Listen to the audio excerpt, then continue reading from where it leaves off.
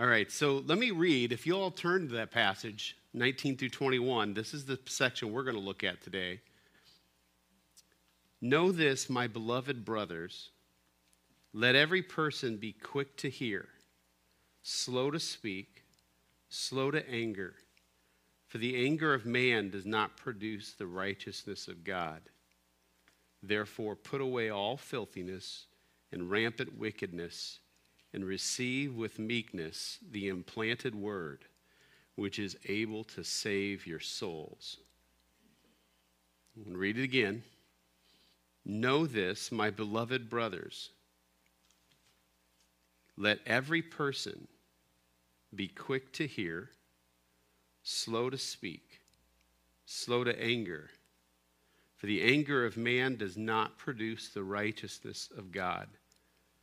Therefore, put away all filthiness and rampant wickedness, and receive with meekness the implanted word, which is able to save your souls.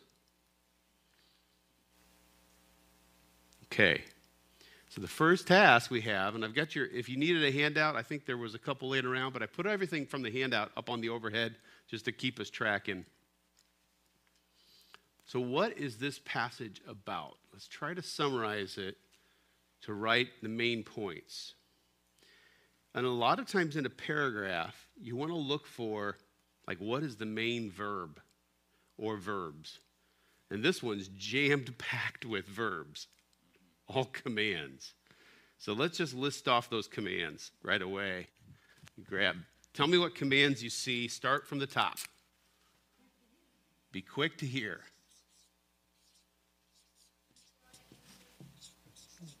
Give me a chance, a second, to hear. Slow to anger. Okay, what's the next verb? Slow to speak. What's the next verb? A little bit louder. Put away what? Put away. Filthiness is first.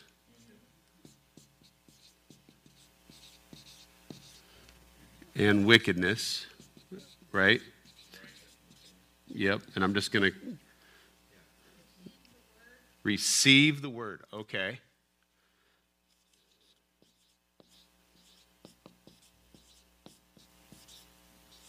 Next verb that you see? Know, good catch. Know this. Colon. Is there anything after receive the word as far as a command or a verb? I mean, it says, which is able to save your souls, but that's not really... Right, that modifies word. It is able to save your soul. Anything else you see in there? Okay, so receive the word, but what? Be... Wait, that's the next verse, right? Okay. But that's good. The catch for next week, that word but, right? That's instead of bup, it'll be that. So let's keep that in mind for next week. Read that out to me. Let every person be quick to hear. So it's not really the thrust, but it's kind of a proclaiming, like, it's a soft command. So, let every person be. So it's still a command. Be quick to hear. That let is. Well, it's different than let there be light. That kind of let right there is saying. There's a really fancy word. We call this a hortatory injunction. It's a command that is like me coming alongside you and say, let us do this together. So it's a command, but it's a command when the preacher or the speaker says, let's do this together, versus me just saying, do that. You get that? So let can function. It is a subjunctive, but it can function in a few different ways. That's too fancy for you. The point is it still commands, but it's got a heart to it that let everyone be So quick to hear. But we see how I kind of pulled this back here because there's like two parts. Did you see it? You got do these things and receive the word.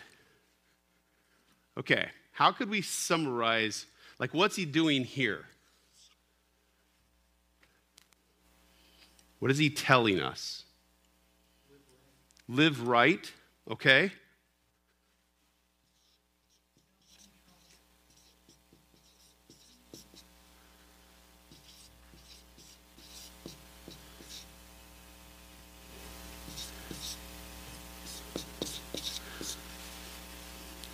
And we got speaking, anger, filthiness, and wickedness. Hearing, there's a whole bunch of different kinds of things. Do they seem related at all? Senses, very much. But it's hard, like this doesn't feel like the filthiness and wickedness. It's just kind of describing some things that, what's that? I feel like it's dealing with reactionary living. Yeah. This is for sure. And it's the syllogism, therefore put away filthiness and wickedness. At the end is There's a therefore right here. there, yes. This doesn't really help. I was looking at the let isn't in the original. Because if I look at other translation, it doesn't have let it. It says but everyone should be. But there's no direct word that I can find. What does the NAS say? Does anybody have like a Everyone be. New American Standard has let everyone? Yeah, so the reason if ESV and what is the authorized version? You guys got a King James back there, John? New American Standard, and it said, this you know. It was imperative, like, we already. This you know versus know this. Yeah, that's interesting. And AV is let. So, yeah. So if your land translation doesn't have the let, it needs to be there because it's that fancy thing I told you. So it's not a direct word, but It's built into the verb. So our English is language is really interesting because over time every language devolves. It loses its structure and complexity. Every language does this. And English especially, languages that come together from other languages.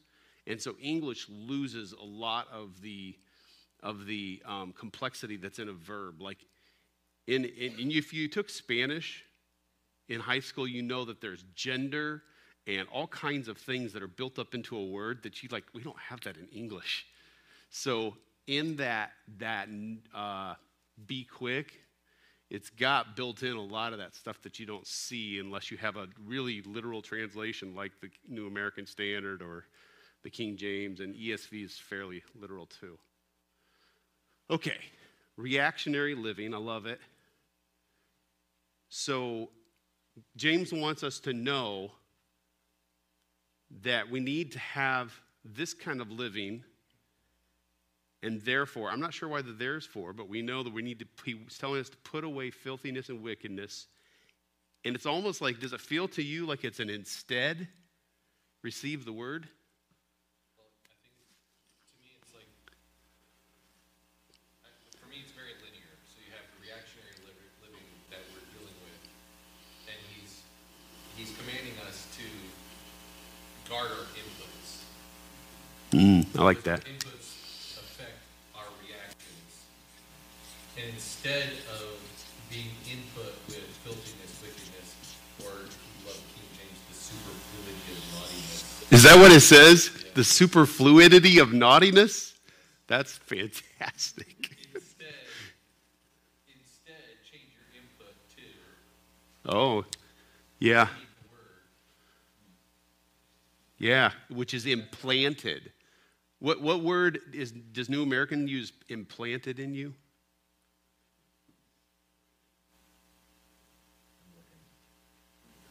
And what's the King James have? Engrafted is in the King James. So implanted, engrafted, what do those words sound like to you? What part of our life do you hear those kinds of words? Implanted and engrafted. gardening, right? It's a gardening planted into you, growing up, right? I love that, Andrew, as far as guarding the inputs of your life and instead receive this word that's implanted in you and able to save your soul. All right, we're just trying to summarize the passage and what it means before we dig into the questions. It's hard to really summarize. This is the way James is, just intense. And Melissa. Yeah, I kind of feel like it kind of speaks like if you don't do these things, then you will have filthiness and wickedness. So if you're not quick to hear, if you're not slow to anger, if you're not slow to speak, then the product of that is filthiness and wickedness. Could be. The problem is that then it's a therefore. I mean, I get what you're saying, but is there really a therefore in the passage? So a therefore is like a logical connector. So it's somehow always like, therefore, because of this, then this. Maybe it's a then. It's a wherefore on account of is what theirs describes. That is why, for this reason. Okay. I mean, it's the therefore that we usually see. It's the Yeah. Dio, yeah. So, because of these kinds of things, Melissa, you're saying, it sounds like it's saying, if you're not doing these kinds of things, then this kind of is part of your life. But he's telling us, if you're doing these things, you'll be putting away. It like both ways. It's like if you are doing these things, you are being quick to hear, you're slow to anger, slow to speak, then you will be putting away filthiness and wickedness. Think about this, though. All of the New Testament commands or letters are written to people in a real circumstance in a real church. James would not say this just because of just generalities. There is this problems with these things in that church. And those people. Now, think about this for a second. Are any of these things in your life? Maybe just a little? It's so down to earth and real. James and God is speaking right to us today in this passage, isn't he? I'm not going to try to boil this down to one sentence. I challenge you to try to do that. But our next question is to just first look at the 4 questions and say, which of these questions can we answer easiest about this passage? And we'll dive into that one. Like, it's hard for me, if I'm looking at this, to see a lot about what is this teaching me about God. But I'm curious what you're going to say, Matt. This is just, I'm thinking out loud, but it's interesting because those last 2 questions, this passage demonstrates the fact that a lot of how we're relating to others is connected to how we're relating to God. Yeah. Like, Yeah. you can't just completely separate the two. Yes. These There's are. a lot of crossover here. So let's just jump to the bottom question today and then work our way back up the chain. That make sense? So I got something to say about it right away. I got something to say about that. You got something to No, I was just, the way you said it just sounded funny to me. Well, it's interesting because there's a practicality here that I'm feeling because Edgewood has more humans now than it used to have. And with more humans comes more thoughts and opinions and considerations and beliefs and Yeah. all sorts of things. And so, back in the day of Edgewood, there was at least a couple times where we had a very small number of people, and 90% of them didn't really have an opinion about most things. So it was very easy to do all kinds of things. Because Yeah. we were like, let's do, anybody want to do it? Sure, okay. You know? Now, but we want that. We want people to come to Christ, and we want to be God's sort of church. But with that comes this, and I think that there's a practicality here in how we then relate to each other. each other. So let's jump to the last one. So what does this verse teach us about relating to others? What are ways that we should interact with and treat others? What are ways to pursue reconciliation, or ways to specifically love, serve, and care for others? This one, number A, I think there's a lot, but what do you guys see then? Let everybody else answer. I got another thing to say. Todd. Well, interesting, if receiving the word, it says that with meekness you receive the word. Okay. So looking at that and be quick to hear, slow to anger, slow to speak, those are things that are, like Andrew said, reactionary. So like when you're relating to others and there's this differing of thoughts or beliefs or whatever, your natural response is to not listen to them. Yep. On what you've heard and you're could fire you up, just the human nature. Yeah. But with meekness, by doing these things, putting away filthiness and being quick to hear, slow to anger, blah blah blah, then you're gonna find that calmer response. Yeah. Versus just that. Yeah. passion, you know. Andrew. I feel like, just like what he was saying, when you take it from that context, the whole passage then becomes a dichotomy between pride and humility. Even when it comes to your entertainment choices, I'm going to choose pride, which leads to filthiness and wickedness because I'm self-centered, I'm gratification-oriented. It comes into my interaction with other people, whether I'm going to be able to listen. If I enter into the engagement with humility, I have an open heart, an open ear. Pride shuts down all of that. Pride pushes you into the filthiness of wickedness. Pride rejects the word. And that Yeah. becomes Yeah. that. It's just really, one or the other. Yeah. Well, just polarizing. Yeah. Yeah.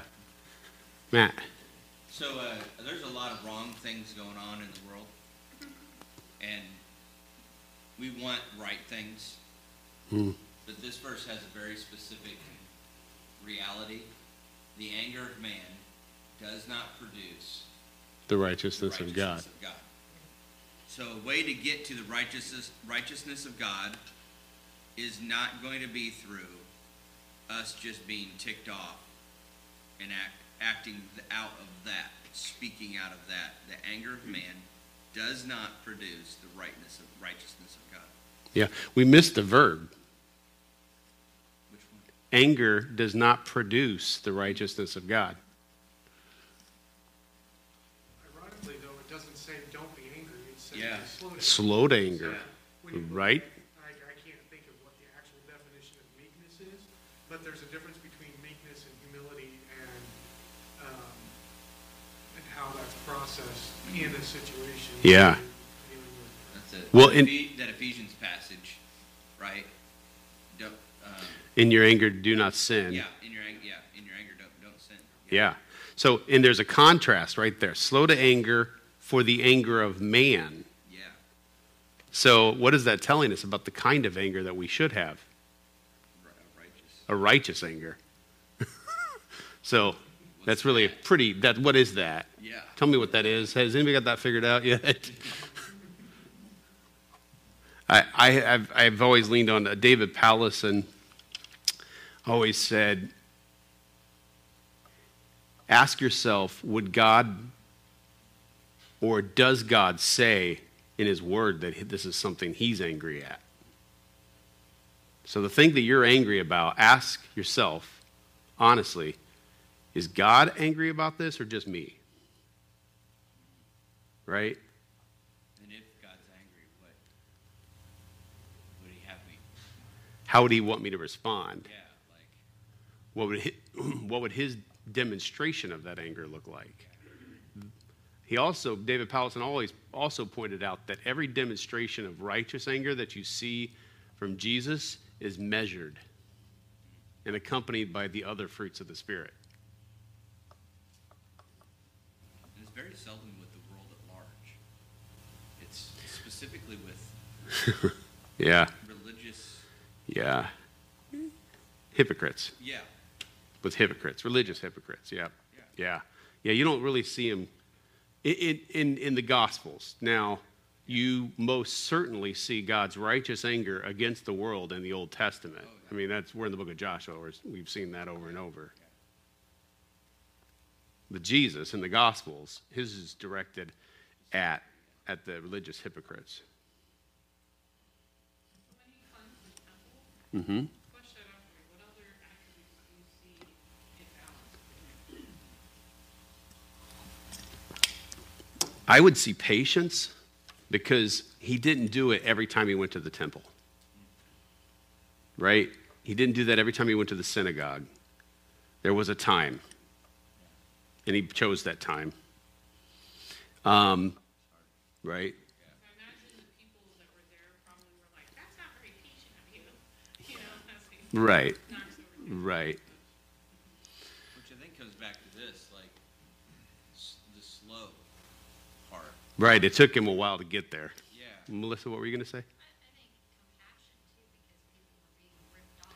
Yes. I think it's compassion towards, For those that were being, manipulated by those usurers, or right, the people that were overcharging prices for things that were supposed to be used for worship of God, the sacrifices, right? Josh? So modern day context might be Kenneth Copeland. What was that? He said Kenneth Copeland, in modern day context. Yeah. Yeah, that kind of stuff makes me pretty angry. Yeah. That kind of garbage. I used to work at a Christian bookstore. Todd remembers this. There was so much junk that we sold, and I would mock it a lot of times. We had these Jesus mints at the counter that I'm like, somehow you have the breath of the Spirit if you use these Jesus mints. That stuff brings me to bad words, I'm telling you. John? Liz and I were driving down the road the other day, and I was saying, there's this billboard, and it says new abortion options in Champaign. Yeah, that How bad is it really to get a couple cans of black spray paint? right? And climb up on there. Yup. And paint a big sword. It's a little bit quicker with just some buckshot in the 12 gauge. And I thought, we had a great conversation about my anger and God's anger, my options and God's control. I really want, I can climb stuff, and I can get spray paint, and I have an art degree. I can pull this I have a off. particular This set of is- skills. This is being recorded, by the way. For this day. No, No, John. no. Liam Greenholm. But it was a great conversation about when does doing bad equal good, or does it? And that's tough. It absolutely is. I mean, if you've studied somebody like Dietrich Bonhoeffer and how long it took him to come along to the idea that joining in a plot to assassinate Hitler was a right thing, that was really hard. It wasn't hard for him to decide whether to speak out against the religious liberals. That one, pretty easy. He was angry about compromise and truth and spoke quickly and didn't hesitate, but Cost him his life. and it cost him his life. I think what Audrey was also talking about, we see the meekness involved even in Jesus cleansing the temple. A lot of people are like, he had a whip, but they take that out of context because, it was filled with animals. He Yeah. was driving out animals. Yeah. He calmly, made the whip. Yeah, It wasn't like, it was with forethought and a process. right. But And it wasn't like this rage-induced frenzy that people are imagining, like he was And we always go to this example for what righteous anger should look like in our life. And the problem is none of us are the Messiah, the incarnate Son of God entering into his own house of worship. And Like, this is not my house of worship. it's a fulfillment of prophecy. Exactly. The gospel accounts quote it and then say, This is to fulfill. Zeal has fulfilled, consumed me. yes. Josh. Just an image that popped into my head. Can you imagine what it was like for those people to have Jesus just calmly walk out with a whip in his hand? That's probably got to be the scariest thing you could possibly imagine. I think there was a lot of mixed emotions. I imagine there are some like very scared, and then I imagine there's some pretty angry themselves. Which is what you go back to. Just because people respond in one way, does that mean that that's their response is an indication of God's perspective? Because angry people, scared, just because they're angry and accusing you, that's not very patient, Jesus, doesn't mean that he was sinning in any way. Because clearly he wasn't. But their response is one to condemn. Yeah. Even though they're wrong. Yeah. So, how does this passage tell us how to interact with each other? We've already said some of the things. Maybe just rattle off anything you guys have heard here that you see in this passage. We read it again to you. Know this, my beloved brothers, let every person be quick to hear, slow to speak, slow to anger, for the anger of man does not produce the righteousness of God. Therefore, put away all filthiness and rampant wickedness, and receive with meekness the implanted word which is able to save your souls. I think Andrew is correct. This is a prescription for humility. Mm. And when we say we're humble, we're forever missing it. Yeah. But as long as we're seeking after it, we're well on our way, I hope. Yeah. And Scripture speaks to Scripture, so there's other parts of Scripture that say put people ahead of yourselves. Yeah. And so if you take the prescription as it is and you act and live humbly, then your connection to other people must be putting them ahead of you. Yeah. And that jive is good. It's right there with Scripture. Right. Amen. Melissa? I think it's telling you to be patient with other people. Yeah. You never do anything quick if you're being patient. Yes. Yeah. Yeah, exactly. Be patient with each other. That here implies somebody else is talking. What? The here. Huh? imp- Right? Yeah. All right, let's work backwards. What does this teach us about relating to God? What are some things we can praise and thank God for, or is there sin to confess and repent that this passage brings out? Teresa, yeah. Well, I'm trying in my mind to connect this to what we've already read in James. Mm-hmm. And I'm thinking, he talks a lot about wisdom and asking God for wisdom. It's a good and perfect gift and all Mhm. that. And to me, these things that are listed in this little passage are a result of that wisdom that you were seeking to begin with. Mm. With God. Yeah. Kind of outpouring. If God gives you that good and perfect gift, God gives you that wisdom and doesn't, upbraid you or anything about it, is not the quick to hear, slow to speak, and the slow to anger, those are relational things with other people that would display that wisdom that you Yeah. got. Yeah. That's good. I want you to catch the word pictures that James works with here. In verses 12 through 14, he talks about sin being born, conception, right? A bringing forth of sin. The next paragraph now, he talks about bringing forth of life. Of his own will, he brought us forth by the word of truth. And then he talks about that we should be a first fruits. That's another gardening. That's the first of your offerings from your agriculture. And now he gets into the next one, and he talks about implanted word. He just has these chains that start to flow through each one. And sometimes it's an opposite, like you have the birth of sin to the birth of life. And then if you just start tracing some of these, you'll see that there's just this thread runs through all the passages, connecting them with almost like word pictures. It's pretty amazing. Does this passage teach us something about God? That should say others, actually. There we go. What does this teach us about God? So now that we've talked about these other things, you should be able to see it implies something about who God is. Because God is telling us this, right?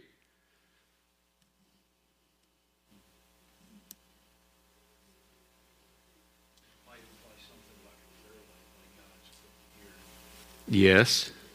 Yeah, he's quick to hear.